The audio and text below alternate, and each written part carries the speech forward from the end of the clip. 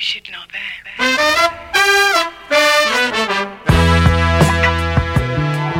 Hi there.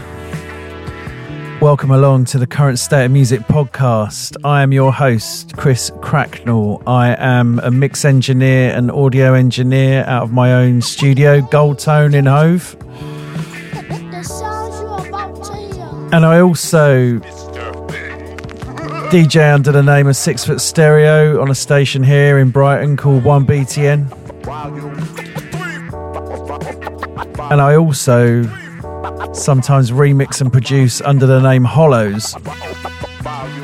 So that's like my kind of clarification of who I am.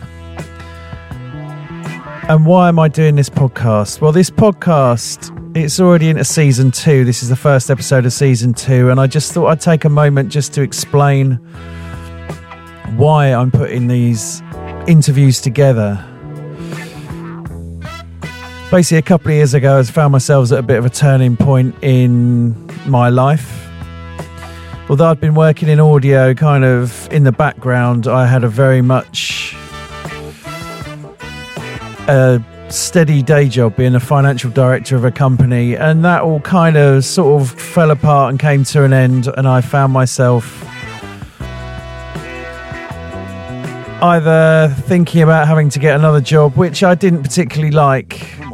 I didn't like the career I had, and I didn't really look forward to more years of doing the same sort of thing. Or I would take my audio skills that I've been learning over the years and my DJing and my interviewing people and the studio that I'd built and open that up and forge a new career path. But the one question I sort of had in my mind was, is there a music industry and what is the state of it? Is it a career that I can get into, or are kind of those days gone? Have I already missed the boat? So whilst thinking that, I thought, well, maybe if I start talking to people about it, people in the industry and artists and associated people, record labels, engineers, whoever's got a bit of time in the industry and hopefully a view on where it's at. Maybe if I speak to them and find out about their journeys, then maybe I can find some similarities. And then hopefully through that I can kind of gauge if there's going to be a place in it for me, and hopefully for you, if you feel also inspired to kind of get into this industry and to forge a career for yourself, then hopefully you can find some comparisons too and realise that the people that I'm talking to aren't superhuman. They're not in any way different from you and me. They all suffer the same things like imposter syndrome and not being welcome in the club and all those things that everybody else suffers from. Well, these people suffer from that too, but they've just managed to kind of work their way through it and get to where they are now. And they all occupy different areas of the music industry, and it's an absolutely fascinating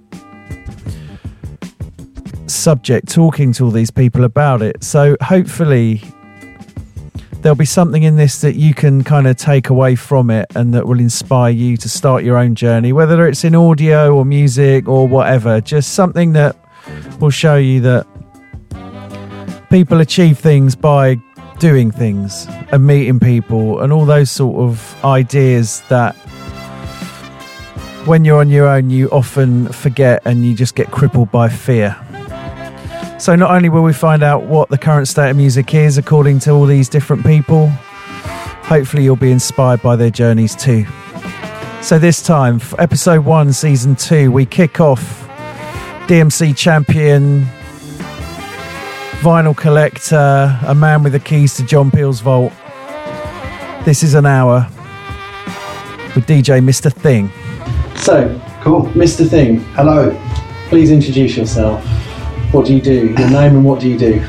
My name is DJ Mr. Thing. I am a DJ, former DMC champion, and I very occasionally produce records as well. Yeah. And I work for BBE. Nice. So let's to stick with the format of the podcast, let's go back to your earliest memories of music. Yeah. What's your earliest sort of eureka moment?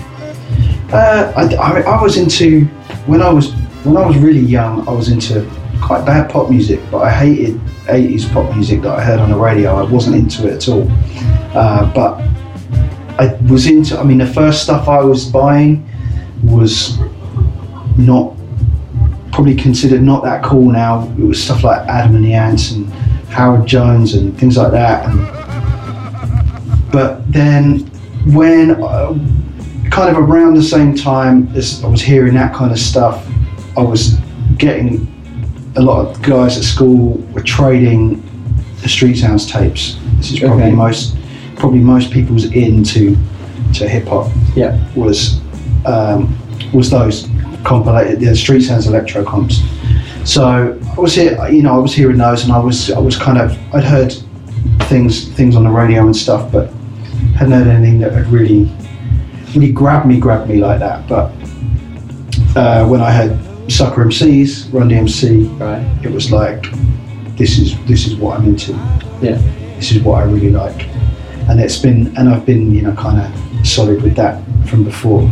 So did you have was there a sort of crew at school that kind of led you into that, or how did you find those things? Not really, just friends of mine. My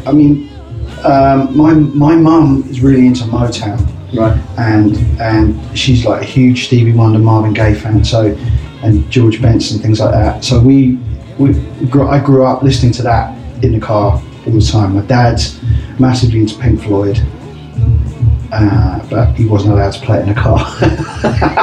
He was only allowed to play that when he was on his own in the car or in the house. But my mum kind of always had the Motown and whatnot on in the car. So, and in the house too. So I grew up with a lot of that music. But when I was at school, it just kind of filtered down to me really, that people swapping tapes and playing stuff at lunch break and things like that. Yeah. And also I was lucky that my older cousin Ian, he had a job at that point, whereas I did not. I was on paper round money at that point. So he would meet my uncle would meet up with my dad every Friday, and every Friday I would get another album to tape from my older cousin. Right. So he would lend me like Mantronics, LL Cool J, things like that, and all of that stuff also filtered down to me, stuff that I probably wouldn't have heard initially. Yeah. So once I kind of got into that and I started learning about records and things, I was really kind of up and running with it. He would always lend me stuff. I would then go out and find it with my paper round money. So yeah, and also weirdly, the guy who ran the newsagents that I did my paper round from was a former DJ. Right. And he let me, when he was selling off his records, he let me go through it. And I didn't know what I was looking at. I probably left, my goodness, so much stuff. But this was maybe 86 when I was 14. Yeah. So I didn't know, I knew the barest minimum of stuff, and even though I had uncles and things who had a lot of records, and two of my uncles in particular have really big record collections. Right. And they would lend me records. And when I babysat for my cousins, I would go through their records. So I was just always looking. I was looking to, anything that looked interesting in my uncle's records, I would go through. So like I found a few breaks quite early on just from babysitting for my cousins. So I found one record, what was it? Family of Man, which is like Herbie Mann's spin-off group. Yeah. With Steve Gadd and everybody in it. All of the things like that I found. My uncle was also big. He's my dad's brother. He's big into Pink Floyd, Jimi Hendrix, things like that as well. He's really into kind of quite off-the-wall music. Yeah. It's quite funny because he comes to me now and he's like, "What have you got for me?" Yeah. So it's quite nice. Yeah. It's quite so nice. was there any kind of musicality at school? Like, did you sort of drift towards any like musical instruments or musical theory or anything like that? No, I really didn't do very. We had music class at school, and I really didn't do very well at it. Yeah. It was. They had drum machines Right. there for us to mess around with, and keyboards. I remember they had like a SH-101 Roland and things like that there. And my friend who eventually taught me how to mix and stuff, he could play piano, and he was showing me how to use these things because he was really into it. Because his older brother was already a DJ, and he had like an 808 and things like that back then, which was just mind blowing. So we would quite often, we would sometimes go and see his big brother and just be like, wow, just seeing all this stuff that he had, So it was really, really interesting. But honestly, I didn't try and play. I couldn't. I just wanted to make beats rather than play instruments, I think. And I was pretty good at that with a drum machine, step writing and whatnot. But I never had a drum machine of my own until much later on, because and I never learned to read music or anything like that. I was just more interested in what I could get out of records. Yeah. So when did that sort of come into the thing? When did you get like a set of turntables, or is that how you started putting sort of mixing, or did you go sort of like, I've got a cassette, whatever you've got, like a cassette recorder and bits and pieces, and you just making it work, or did you have a set of turntables out from the off? I never had turntables from the off. No, I probably, to start with, I had a stack stereo system. Anything that I could play records on, I would get. But we was wrecking people's hi-fi setups, like jamming matches into the phono auxiliary switch to make it like a makeshift transformer button, and making our own slip mats as well out of bits of paper and putting them underneath bits of t-shirt and stuff like that. None of it worked. I've got absolutely wrecked records to tell the stories at home. But I've got a lot of that stuff, and that was what I learned. And then my friend got a set of belt drive realistics. Yeah.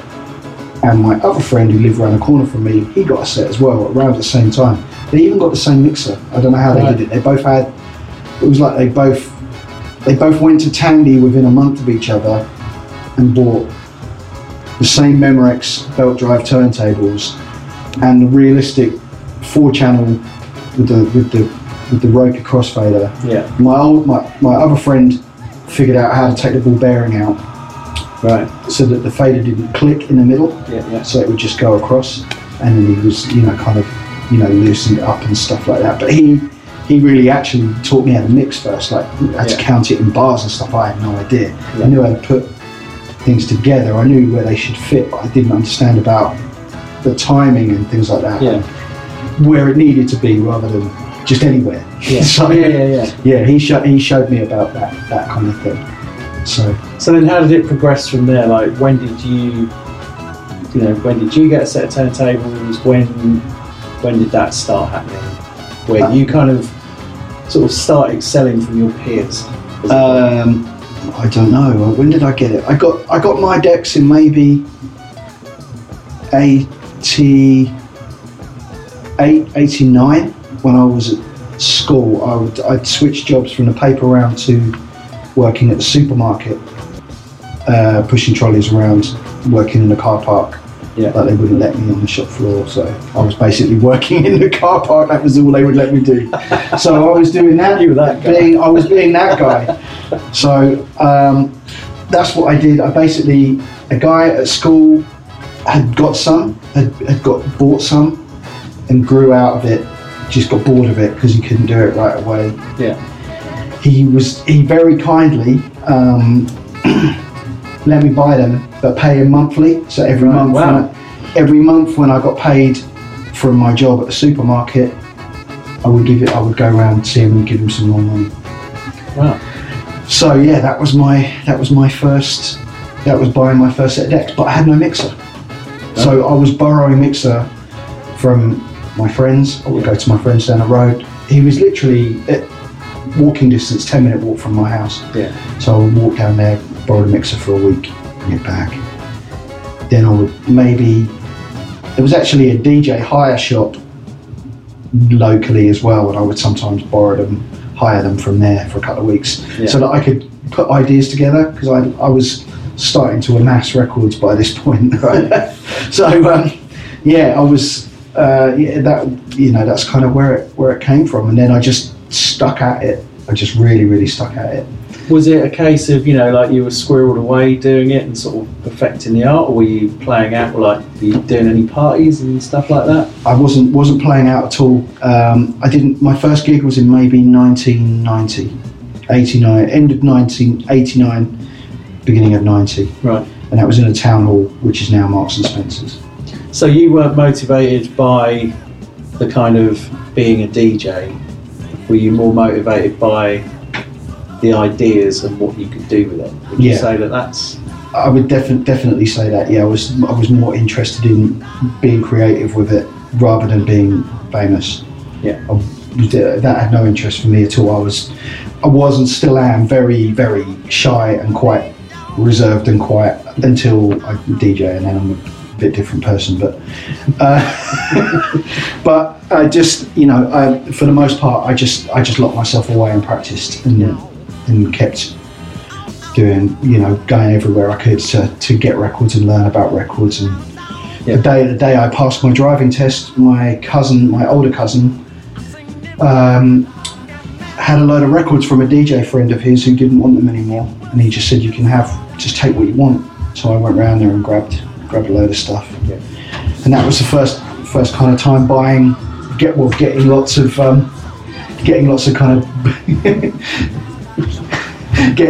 of boogies, disco and boogie 12s and albums and stuff like that, because it was that was a whole world that I'd never had any kind of access to. Yeah. So, yeah.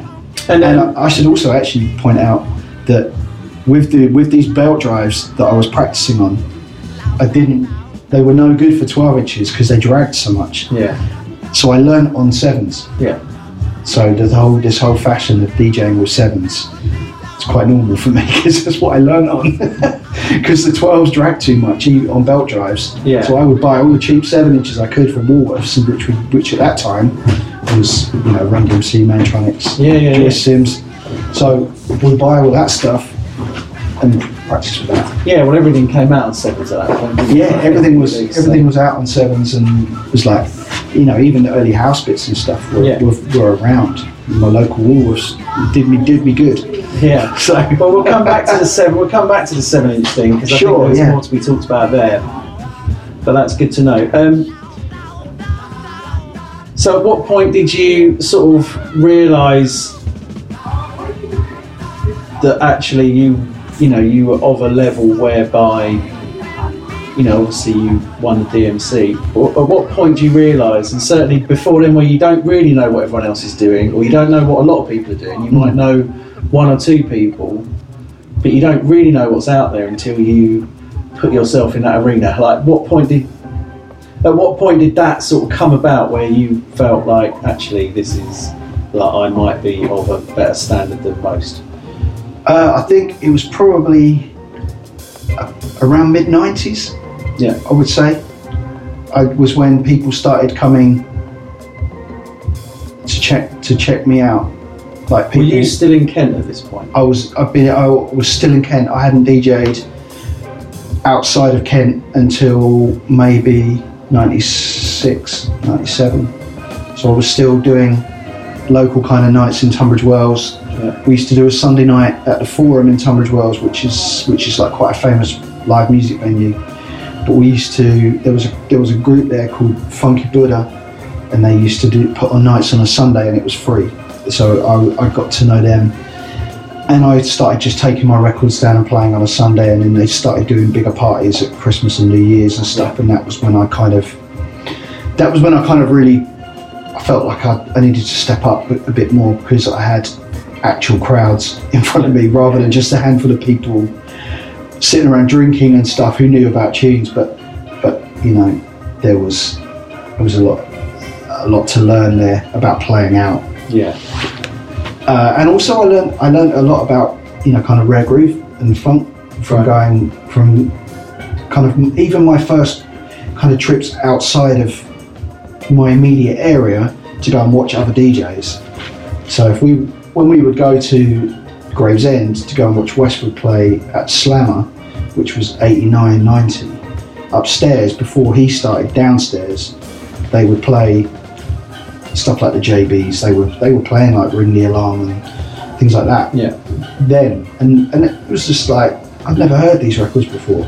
Yeah. I'm not going to pretend that they were around my area and they were stuff that I knew about all the time. It would just open me up completely. Yeah. I didn't go clubbing in London. I didn't know about these nights and stuff. I just had what was filtering down to me down there and what was turning up locally, or what I was finding out from my uncles and stuff like that. And so it was kind of mad to go out and hear all this music. Was there anyone that you did know about? Obviously, you just mentioned Westwood. Was there anyone else was there anyone sort of artistically you were sort of thinking about and thinking, oh man, I want to be at that level? Or yeah, well, actually, the first person that I saw who was from my area, who was really doing stuff at an amazing level, was First Rate, because he's from Kent as well. Yeah.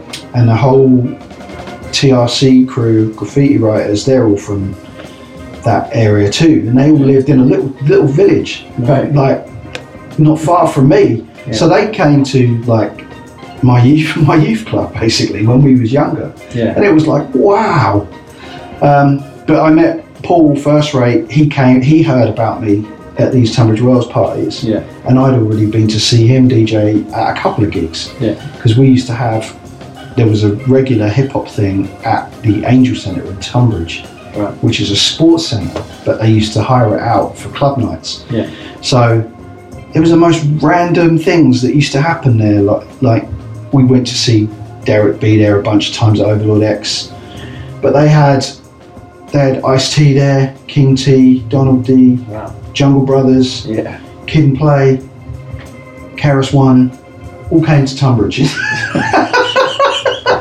in the late 80s. So, and Cookie Crew, the first rap gig I ever went to was Cookie Crew. Yeah. In Tunbridge, Angel Centre. I've still got a flyer for it somewhere. It's like a Christmas party. And they had a guy called Chris Kay that was the DJ, was the resident DJ there. But First Rate and his crew at the time also did a PA at one of these parties. Yeah. And he was amazing, and he really blew me away. I was just like, wow. And then I ended up going to another party at a Scout Hut, which was like a super secret party, and somehow I found out about it from just being up at the pub. Yeah. And so we ended up going to that, and he was DJing there, but he was called Blob then, not First Rate. So, and then he turned up after I'd kind of started DJing and getting a bit of a name for myself, and he was like, I'm going to battle you, and then battled me and kicked my ass. And then after that we just became friends, and he was like, look, I've got loads of bookings, you got loads of records, let's go do some parties together. That's and I was cool. like, all right, great, sure. So that's what we did, and that was kind of the beginnings of Scratch Perverts, really. Yeah, of course. So we were doing a lot of parties together. Some of my first gigs with him were in Brighton, right? And I can't remember the place now. I think it was, I want to say it's the Telegraph a venue that used to be here. No idea. I've lived there for 8 years. So. Right. Okay. Yeah. That for some reason rings a bell in my head, but they were my first gigs with Paul. Yeah. Okay. So, excuse my ignorance. Yeah. I mean, obviously know about Scratch Perverts. When that was a thing before you won the DMC. Yeah. And was that like did that end up acting like a kind of hothouse environment where you got a crew of talented people all wanting to push each other and what they can do, and that then elevates all of you to a much higher standard? Is that how that kind of panned out? I would agree with that 100%. Yeah, we basically all met as individual DJs. I knew I knew Tony from when I used to go to Mr. Bongo's all the time to buy records. Yeah. So I was always in there, and I was getting chatting to him, and I had no idea that this long-haired guy with desert boots on was going to become such an amazing DJ. Yeah. So, you know, with him, and then I met Joel later on Prime Cuts, and then Paul, obviously, I knew already, just because we used to just see each other around, and we'd always stop and say hello, and then we started DJing together. So, Yeah. But I would go and practice with Paul all the time on my days off from work. So I was working full day job at that time. Right. And I would go and practice with him at the weekends and just keep on, and he would show me stuff and kind of teach me more about how to put on more of a performance and make more of it, because I was pretty much heads down concentrating. Yeah, yeah. Because I was used to just DJing in my room rather than being out in front of people. He was used to being a showman and being out in front of people all the time, so he really taught me how to kind of keep my head up and watch what was going on. Really good, important, good stuff to learn for later on. Absolutely. But when all of us got together and we started kind of getting ready for competitions and stuff, we would all watch and talk each other through our routines and stuff, and you know, help each other out with everything. It was good times, and we kind of took our cue really from, you know, what the Executioners were doing and what Scratch Pickles and the Beat Junkies and that were doing. We were really into all of them, and we would study all of the battle videos and watch everybody. And I did that when I was at school as well. My friends would get the DMC videos, and we would quite often go around theirs on the weekend and sit and watch them and study them and work out how people were doing stuff and how to, you know, I would kind of learn the scratches and then modify it and then so you put your own thing on it. Yeah. But then to win the DMC, obviously you've got to then, well, in fact, you tell me, you're part of a crew, but you've got to sort of elevate yourself within that to go and do your own thing. Does everyone feed into it, what you're doing, and give you feedback, or is it like, no, I've got my thing, I know what I'm doing, I know what everyone else is capable of, but I'm going to follow this path? So how did that work? Did you kind of use everyone's energy and put it into it, or did you sort of hide away from the rest of the crew and do your own thing? I think you would. I think I would quite often. I think all of us would work on our own stuff, and then take it to everybody and show them and get input. Yeah. A really important part of it, and it was actually nice to have that kind of thing where we would all kind of have ideas and we'd go to each other's houses and practice and stuff like that. Yes. But generally we were working on our own. Take the stuff, show everybody, have ideas, bring it up when we were putting together routines. I mean, when we were doing the team routines, quite often people that weren't even people that you know, like Harry, Love and Renegade and all the other guys that were in the crew would come round and hang out while we were practicing and put ideas in. So Harry was actually pretty integral into putting some of the battle routines together for the team. Yeah. Because he had a really solid musical mind and would be really good at structure and ideas for stuff and a lot, you know, so that can't really be discounted. I always try and make a point of bringing that up because it seems to get left out. So that's interesting. Yeah. And then, so when you achieve something like that, did that open a lot of doors for you? Were you able to call DJing full time your job? Like, you know, was there a living to be had out of it? I know at the time DJing seemed to be more of a revered thing. Yeah. And we'll come back to how it is now. But it seems to be more of a revered thing, and people that were good seem to have opportunities. It's not like now where it's more like maybe a few years ago where people that were good were sort of left behind because it wasn't about being good, it was about personality or whatever. Do you know what I mean? But totally. So at the time, was there, you know, did you make a full-time living off DJing, or you know, what happened after the DMC thing? Like, what doors opened to you? Well, after we started competing and things started getting really busy, and basically we were DJing all the time, 3 times a week, sometimes twice a night. Yeah. And there was, and we were able to. I was able to leave my job and do it all the time. It was good. A lot of travelling, a lot of just meeting people. Met a lot of people. I'm really good, stayed really good friends with all these years later. Amazing time. But yeah, and then after a while, it just kind of, no matter what, just kind of petered out. Yeah. Things change, obviously. Everything.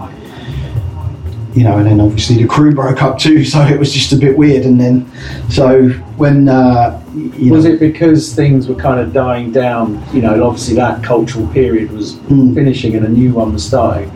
Was that what kind of split the crew up? Because all of a sudden it wasn't the same as what used to be. A bit of that. It became more difficult to actually kind of stay as a unit and do the same things because those opportunities weren't there.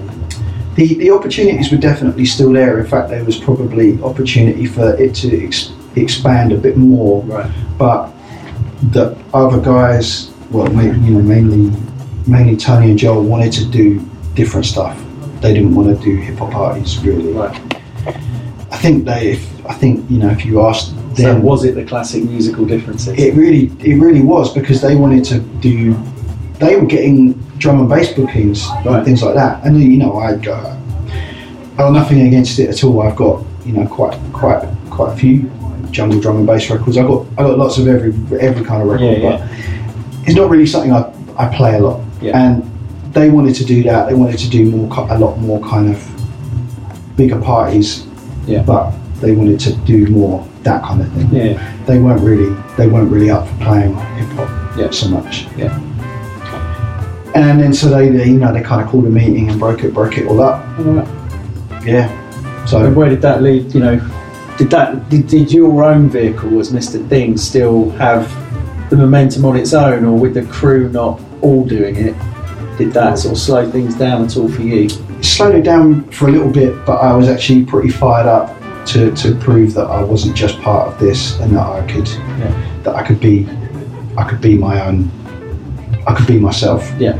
Because if I thought about it, I'd always been, I had first rate to start with. He kind of took me in and, pretty much put me on.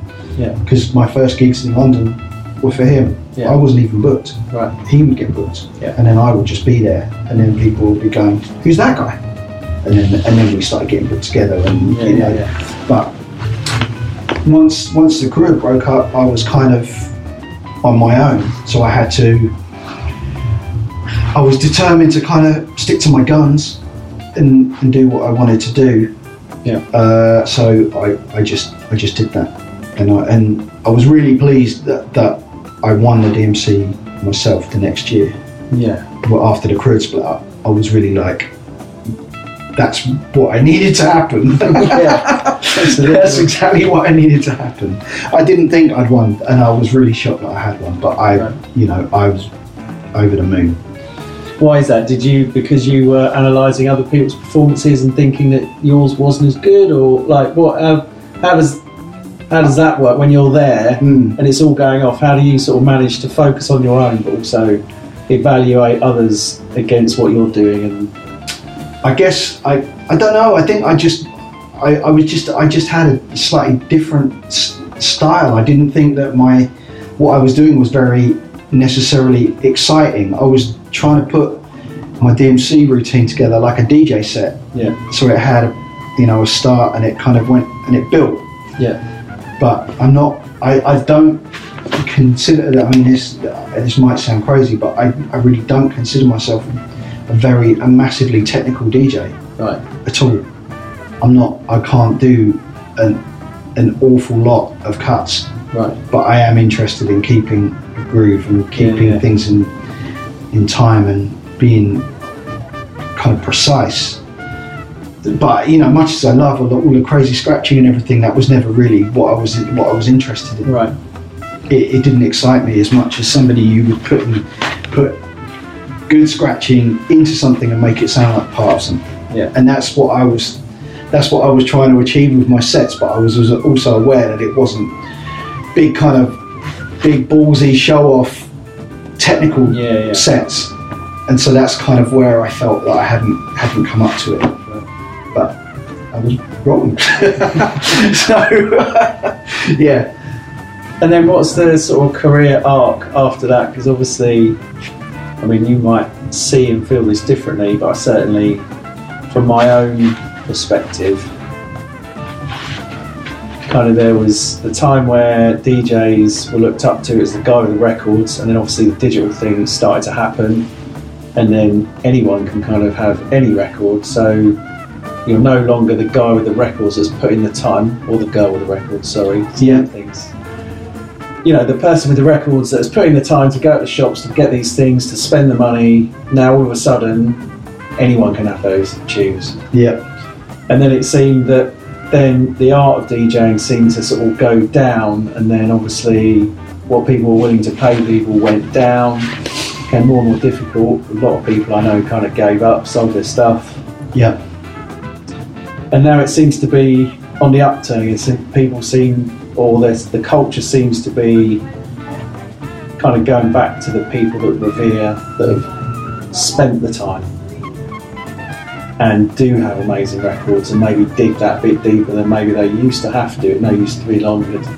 It's no longer good enough just going to your local shop. You've got to kind of go abroad, or you've got to do that. But the people that are doing that there seems to be a certain amount of kudos, and those people that can then take those records and play them out and have people dancing to them seems to be kind of unstoppable.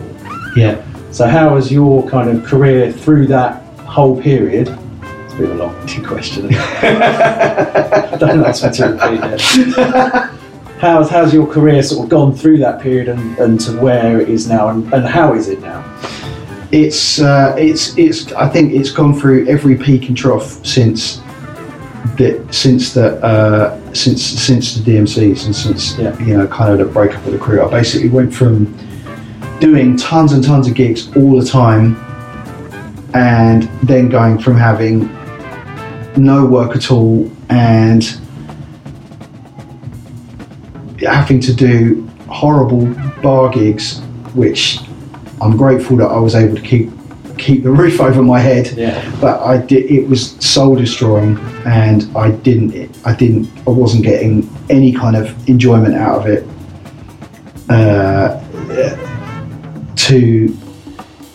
While trying to maintain my interest for going and finding interesting records, and you know, when I was touring a lot with Vadim or with the other guys, we would go to Europe and that all the time, always buying records when we were away. So I was always looking everywhere that we went for stuff, and then I was coming home and it felt like nobody cared. Yeah. I know exactly. It felt like nobody cared. So I kind of stuck with it, even through all the kind of not really having any work, and I got kind of dropped by my booking agent at the time, and I was just like, what do I do here? Yeah. I went back to work. Yeah. Went back to work and was still kind of doing an odd gig here and there, and it stayed like that for a while. And I really, to be honest, I thought about jacking it in, and I took recently I took quite a long break from it. Right. I took about 6 months out. Right. And I was just like, I'm not comfortable with any of this. And also, I started scaling back what I was doing, because I wasn't really enjoying a lot of the stuff that people were trying to sell me as gigs that I would be good at. Yeah. I was basically suffering quite a lot with hearing loss, so I've got really bad tinnitus all the time, and I've got no high frequency hearing at all. Right. So for my kind of day to day, I have to wear hearing aids. Oh, really? I didn't know that. Yeah, it's kind of, I don't really talk about it a lot. I've not done like a whole big public thing about it, but it's kind of important that people know that you've got to look after them. But I kind of decided that I didn't want to do all of these kind of parties where people didn't care, where people were literally holding up their phone trying to get me to play X, Y, or Z, and shouting in my ear because they didn't like Motown but wanted me to play Stevie Wonder. Yeah. something they could dance to, you know. So you know, I kind of had enough by that point, but I was, you know, still rolling on with it. just kept, and I just stayed with it, really. And when is it? When did it? it? Like, how long ago did it sort of start to pick up again? It feels like the last sort of 2 or 3 years, things are really. Yeah, it was kind of crazy. I think the thing that kind of reminded people was the first boiler room I did with Amir and Jasmine Gerald and Chris Reed and Kev Beadle, because I got booked for that, and I was like, it was my friend Paddy from Liverpool and another guy, Phil Cooper, put me forward for that, and I'd never done anything like that. I'd heard about Boiler Room, and I was just like, wow, yeah, okay, that could be a good thing to do. But I was also aware that it was going to be people stood in a room watching me DJ. And so I've got mixed thoughts about Boiler Room. Yeah, I went and did it, and it was like that. It was like people just standing around, drinking, you know, beer and watching you, and kind of chatting politely in the background. But it was people enjoying it, and that was one of the first times that I didn't feel like I had to play a hip hop set. I felt like I didn't have to play what I always played. Yeah. So I went there with a bag of 45s and some jazz and some Latin and stuff that I like, that I enjoy, and I'm just like, I feel that if I'm playing with Amir and Jazzman Gerald and Kev Beadle, I'm not, why would I turn up and play a hip hop set? I'm going to have to bring soul, funk, jazz, Latin, Brazil stuff. So I did, and people were like, oh wow, and you're mixing it. Yeah. What? And I was just like, oh, yeah. So, and after that, I got a ton of bookings off the back of that, and I actually got booked to play more vinyl sets. Yeah. So it was great. So I was able to actually put the records to some use, rather than them just looking nice around at my house. Yeah. So, and also as well, the other thing I think that kind of picked it up was the series of releases that I did for the BBE ones, the Strange Breaks compilations that I did for BBE, and the Kings of Hip Hop one that I did for them as well, and also the stuff that I did for First Word as well, because people had no idea that I had records. Like I have records. Like when people saw the guys come to my house and they filmed there, everyone was like, I had no idea you had records like that. And I was just like, I've quietly just been hoarding them away for years. I've actually trimmed it down an awful lot since I moved house about 2 years ago. I've really scaled it back. Right. Like really been quite brutal with it. I just don't have the space for it, and also a lot of it I don't even play anymore. There's a lot of it I'm just like, I wouldn't touch this again. Yeah. So I sold them. Okay. Just as an aside. Yeah. Because I try and do a little bonus bit that I'll either play on my show or I'll release it like just after the main one or just before as a teaser or whatever. Yeah. Tell me about going into John Peel's collection. Going to John Peel's house, what a thing that was. I was lucky enough to do, I did a set on John Peel's show. Yeah. When I was in the DMC just before I won it. And I met him there. He was absolutely lovely. He was there? He was there, yeah. Wow. He was there. We all DJ. We basically had 2 or 3 sets of turntables set up in a room with him. Yeah. And basically all of the finalists did a routine on his show live on air. Sick. So I got to meet him then, and it was amazing. He was absolutely lovely. And then with the Perverts, we got asked to play at his birthday party at Maida Vale. So we played at his birthday party at Maida Vale. Yeah. And met him again and saw him again. And then obviously he died, and it was awful, and I was gutted, you know, had a real connection to it all because I grew up listening to him and listening to, picking up bits and pieces. He would play a lot of hip hop on his show, and I would listen to it, and it was very sad. I remember my mum calling me and telling me, I was just like, oh, joking, that's awful. Yeah. So anyway, fast forward quite a number of years, never imagined that we would go to his house. So I went up there with my friend Leon, and Leon knows the family, and he's the one that basically got the idea to them that we would be able to, that we should go there and go through the records and make beats from things that he had in his collection. Yeah. So I got there a day before everybody else. And I got the tour of the collection, and I was losing my mind. Basically, everything is firstly, there's so much history there. It's insane. Everything is left exactly as it was. Right. It's not been kind of like tidied up. Yeah. It's all exactly as it was. Yeah. So there's a whole wall of records that hadn't been processed, because everything there was in chronological order of when he got it. Right. And all of it, every single record had a number on it, and every single record had a library card, handwritten, attached to that record, with a star rating for each song on the record. No way. So anything that had like 3 or 4 star rating, he would be guaranteed that he would play it. Yeah. Either in a DJ set or on his radio show. Yeah. It's insane. Oh my God. And I saw so many things there that I mean, there was like, oh my goodness, I've seen some things that you could buy a house with probably. Right.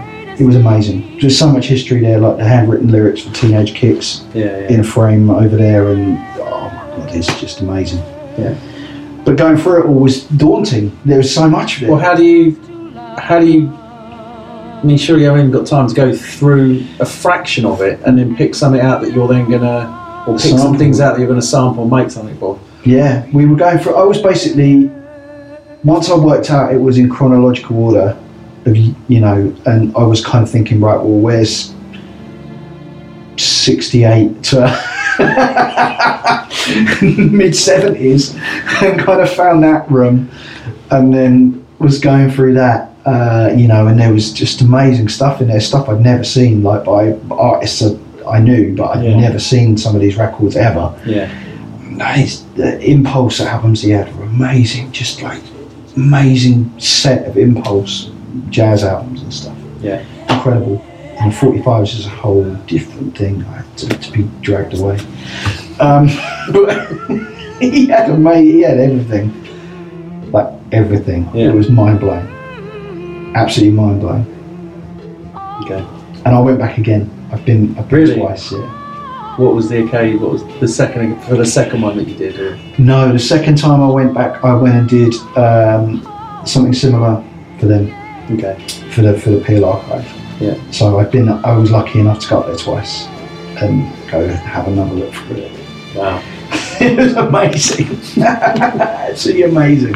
Is the problem now that you can't close? You know what you've seen. You know what's out there, and yeah. I mean, it was good. It was great for that. It was amazing to see stuff that you've never seen and think, right, okay, I need to track a copy of that down. yeah. Some of them super cheap, easy, reasonably easy to get, just obscure. And then other stuff, high hundreds, forget it. Others, thousands. So yeah. All right, brilliant. I think that's a nice little section. That. Okay. Okay, so going back to your career then. Yeah. So how is it now? Like, how you appear to be getting, you know, you seem to be popping up lots of places. Mm-hmm. It seems to be quite a positive environment for what you're doing. Would you agree? At the moment, I'm enjoying what I'm doing. I've been quite careful about what work I'm taking on with regards to my hearing, and also in terms of playing to people that actually want to hear something other than what every other club night is playing. Yeah. It's been, you know, and it's not like I just DJ full time now. I do still have a job. Okay. So I work for BBE during the week.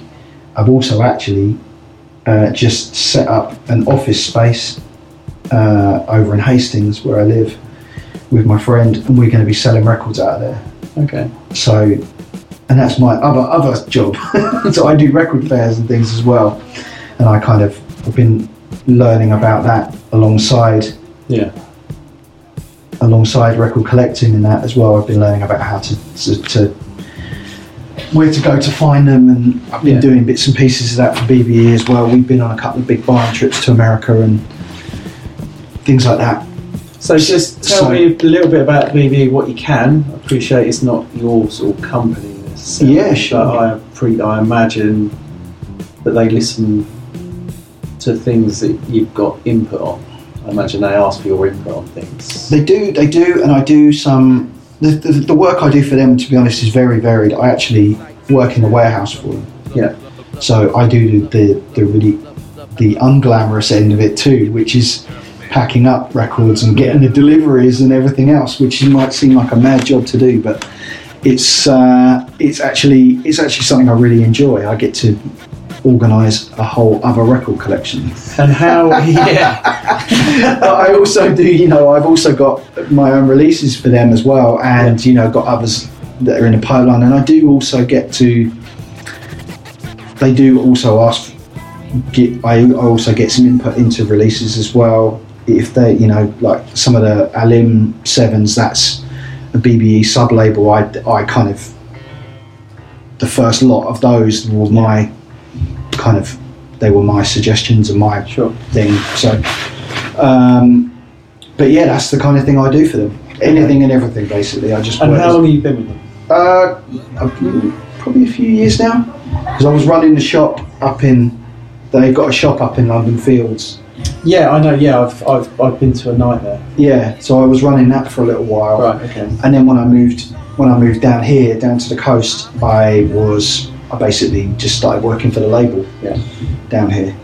So. And so, what have you seen in the time that you're there in terms of are they now pressing out more vinyl? Are they pressing out more? Are they selling more physical product? And what's going on? There's definitely the love for kind of physical releases is definitely more on the vinyl end of things. Yeah. But they do. There's a lot of stuff coming. A lot of new titles coming quite often. Yeah. So they've got a whole bunch of stuff that's getting ready for release right up till probably September, October, beyond. Yeah. So yeah. So it feels like a sort of positive environment to be in, because there's a love for it and a demand for it. Yeah, definitely. I love it. It's great for me. I get to kind of see all sides of it, really. So yeah, it's a really good experience, and it's also something I never imagined I would end up doing. Yeah. Okay. And in terms of sort of the state of music as well, sort of going to the title of the podcast about the current state of music, like as a general sort of over opinion, or you can be in depth about particular things or whatever. How do you see things at the moment for yourself and for what's generally going on with music? I think there's a real demand for it at the moment. I think there's a huge demand for people that want music. Whether people want to pay for it is another thing. How people choose to play it out is another thing altogether. But I think at the moment there's a really strong thing for people wanting to hear proper DJs. But then there's also, at the other end of that, there's a really bad thing of people playing out like they're DJing on shuffle. Yeah. With no kind of regard for tempo, time of night, pacing, any of that. Yeah. That's just something I see a lot, and I'm always just like just a physical jukebox. Yeah, literally it's just an interface to a jukebox. Somebody's standing there that you can go and shout at. Yeah, and I've had that a lot. Yeah, well, yeah. I think 99% of DJs have got horror stories about the angry requestee. Yeah. So yeah, Being told you're shit to Yeah. your face. yeah. When you've been playing nothing but jazz for an hour, and they want some house music because you won't play it because you've got a bag of records. Yeah. You are told that you are shit. Yeah, I've had How that. insulting. I've had that I before. had that the other weekend. It's awful. It's a very difficult thing. It's because people feel that they can tell you that that's what they want to hear, and that what they think will work. I'm a DJ. Can you let me have a go? Yeah. Etc. Etc. Etc. Yeah. And then there's all the classics as well. Can you play something funky while you're playing James Brown, etc. I've had all of those things. Yeah. And and I also had quite a spate of people standing in front of me, shouting, like gesturing me to pick it up a bit, pick it up, like that. I'm just like, what do you want to do? Bang out some 4 to the floor? Like, it's not what I do. Yeah. But do you think, because from my own experience of, the last time I played at Patterns, for instance, here, there was none of that. Right. And, like somebody, you still get the request, can I have a look in your record bag? And it's a bit like, But this girl, she looked in, she pulled out Edward Taylor and the Pelicans, and she's like, can you play that? And I was blown away. And then I thought, if I can play that, now I can play all sorts of stuff. And people really seemed to pick up on that. Yeah. And I didn't get any grief at all. And people seem switched on. And do you think that maybe it's more switched on young people because they've got access to so much different music easily? Yeah. They are now more open to it, and it's the kind of 35 plus crowd who give you shit because they want their club classics. they want what was big 15 years ago. Yeah. And they want to have that experience again. But the kids now are just switched on to so much more music, they're more likely to be open to it. Totally agree. Is that something that you've found at all? Totally agree. A lot of young people, really young people, come, and asking me about records and stuff. If I'm doing record fairs and things, they're like, you played this thing. Is there any chance you got a copy of that? Yeah. And I'm just like, wow, it's amazing. Yeah. I did not know about those kind of records at your age. So good. I really love it. I love it. When I do record fairs and it's younger people asking me questions about stuff off mixes I've done or sets that they've heard, and they're like, you played this thing and I don't know what it is. It sounds a bit like this, and I'm like, oh right, yeah, that's such and such record. Yeah. And they're saying to me, but I also like this thing here, and it sounds like that, and it's similar to that, and I'm just like, this is brilliant. Yeah. Yeah. It's super, super easy to go on a mega negative one about bad requests. I understand that, but I do when people are really positive and you've had a good impact on somebody and they love what you're doing, love that. Yeah. Can't buy that or anything. It's not anything you can. Yeah. I love it.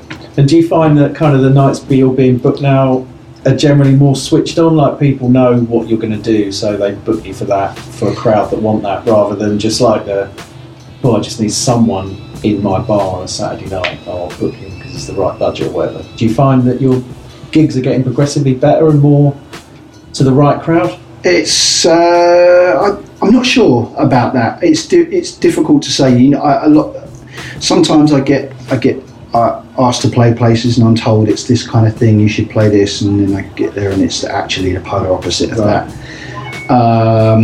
But when I do get ones where I have been kind of where things have been kind of, I would say, a bit more thought out, and they really have really thought about, and they care about the music and things like that, then you get that, definitely.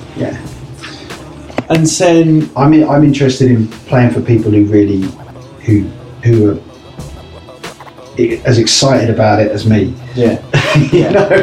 I like that I like people that are really excited and passionate and into music. Yeah. You know, not book somebody because they got X amount of followers, or they think that they can reach this amount of people if they book you and stuff like that. It doesn't work. And then, so going back to the 7-inch thing. Yeah. Because I've had this conversation with DJ Format. Yep. And I'd like to get your kind of opinion on it. Okay. Is it because it's kind of taking buying records one step more difficult? So like say, right, I'm only doing 7s, or like mostly doing 7s or whatever. Is it a sound thing, or is it like making life more difficult so that your sort of USP is there, you know, like this is difficult, carrying a bag of records around is difficult. Yeah. Only having 7s is then another step on.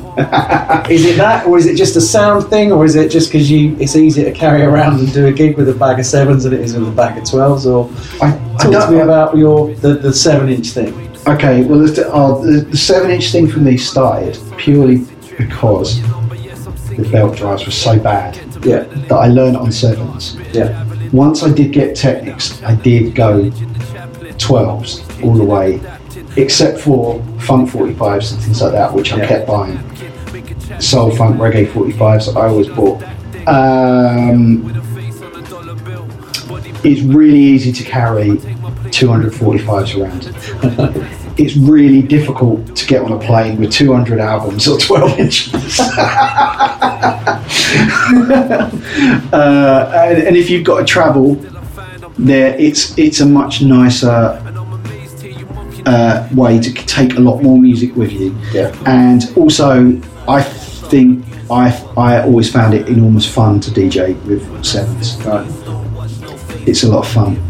Yeah, I mean, if you go out and just try and impress people with what's on 7, that doesn't work. It's fun when people realise that the stuff is on 7. I've had people come and ask me for Drake and stuff when I'm doing 7-inch sets, and I'm like, well, unless you're going to present me with a 7-inch Drake, or, you know, insert other shit rapper that you want to hear, they don't exist, so you're right. Sorry. You know, I think it's good. And also as well, it's got people back into the frame of DJing with records. Yeah. In quite a big way.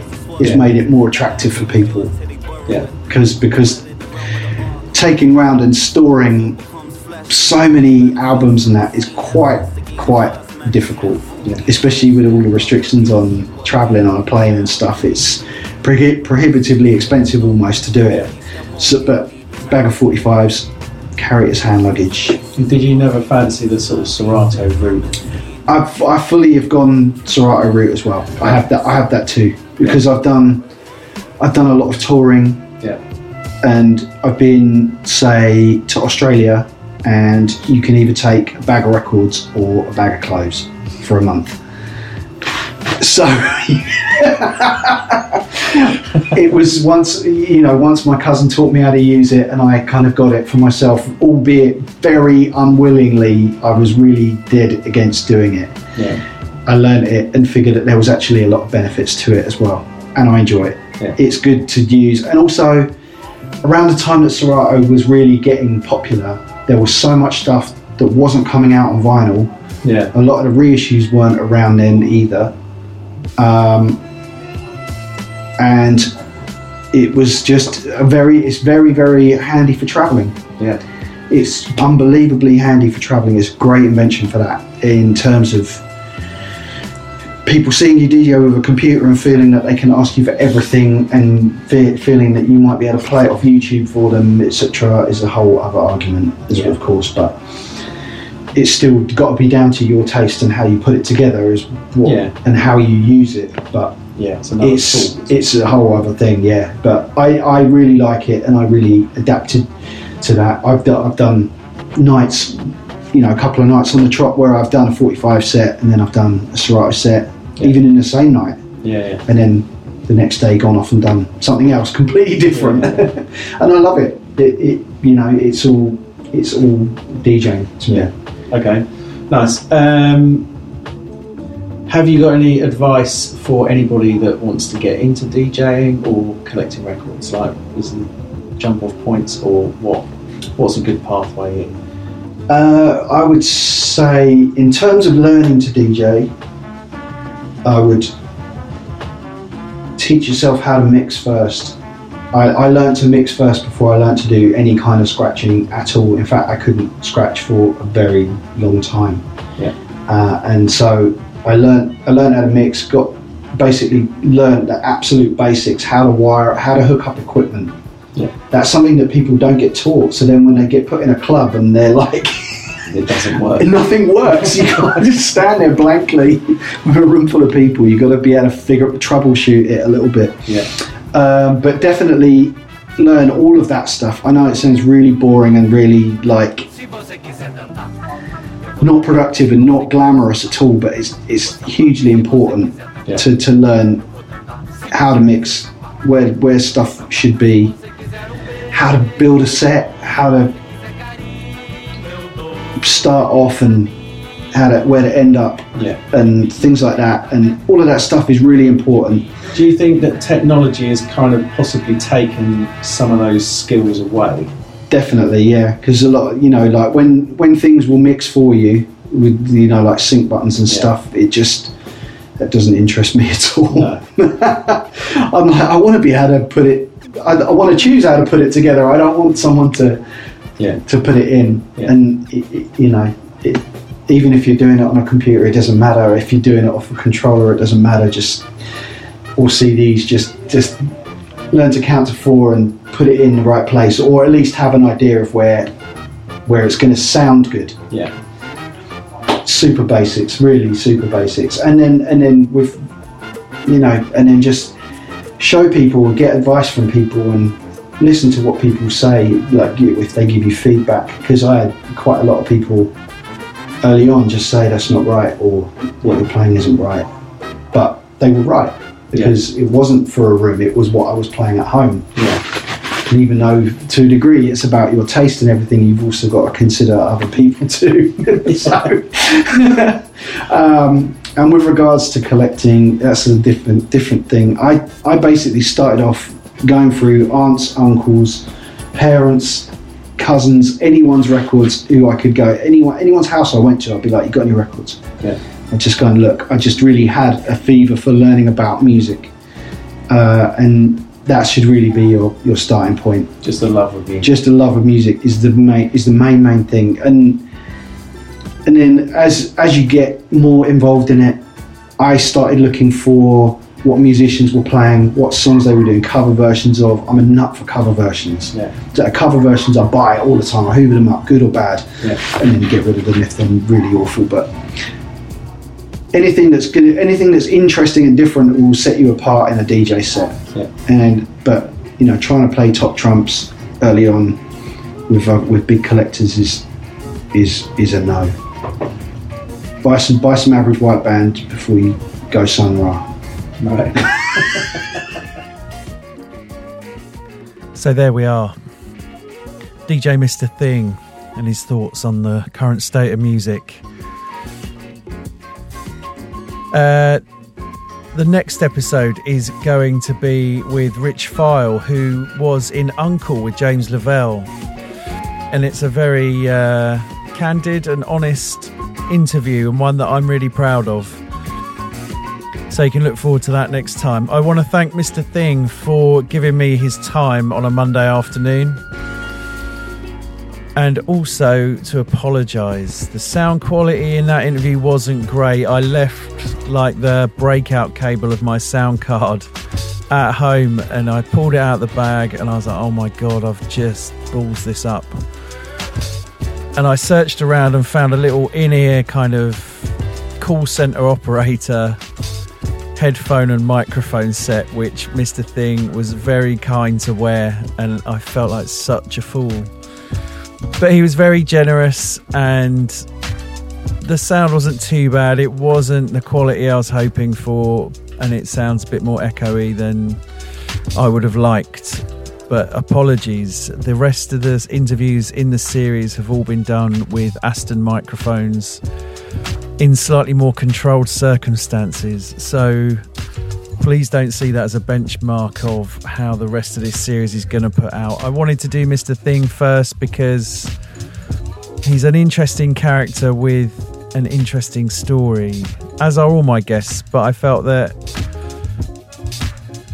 he's certainly someone I've seen DJ and Scratch over the years, and I was really excited about doing this one, so I thought I would put this first.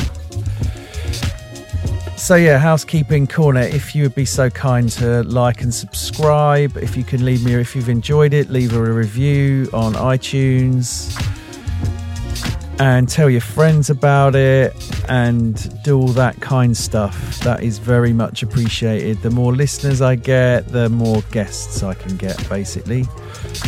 All my guests so far, and certainly in season 1, were kind enough to get involved just through, well, I don't know why really, because there was no track record and there were no listener numbers or anything, and yet Mr. Scruff, Mark Ray, Fred Deakin, John Claude, DJ Format, Damien Harris all came on board and gave their time willingly, as has everyone in season 2.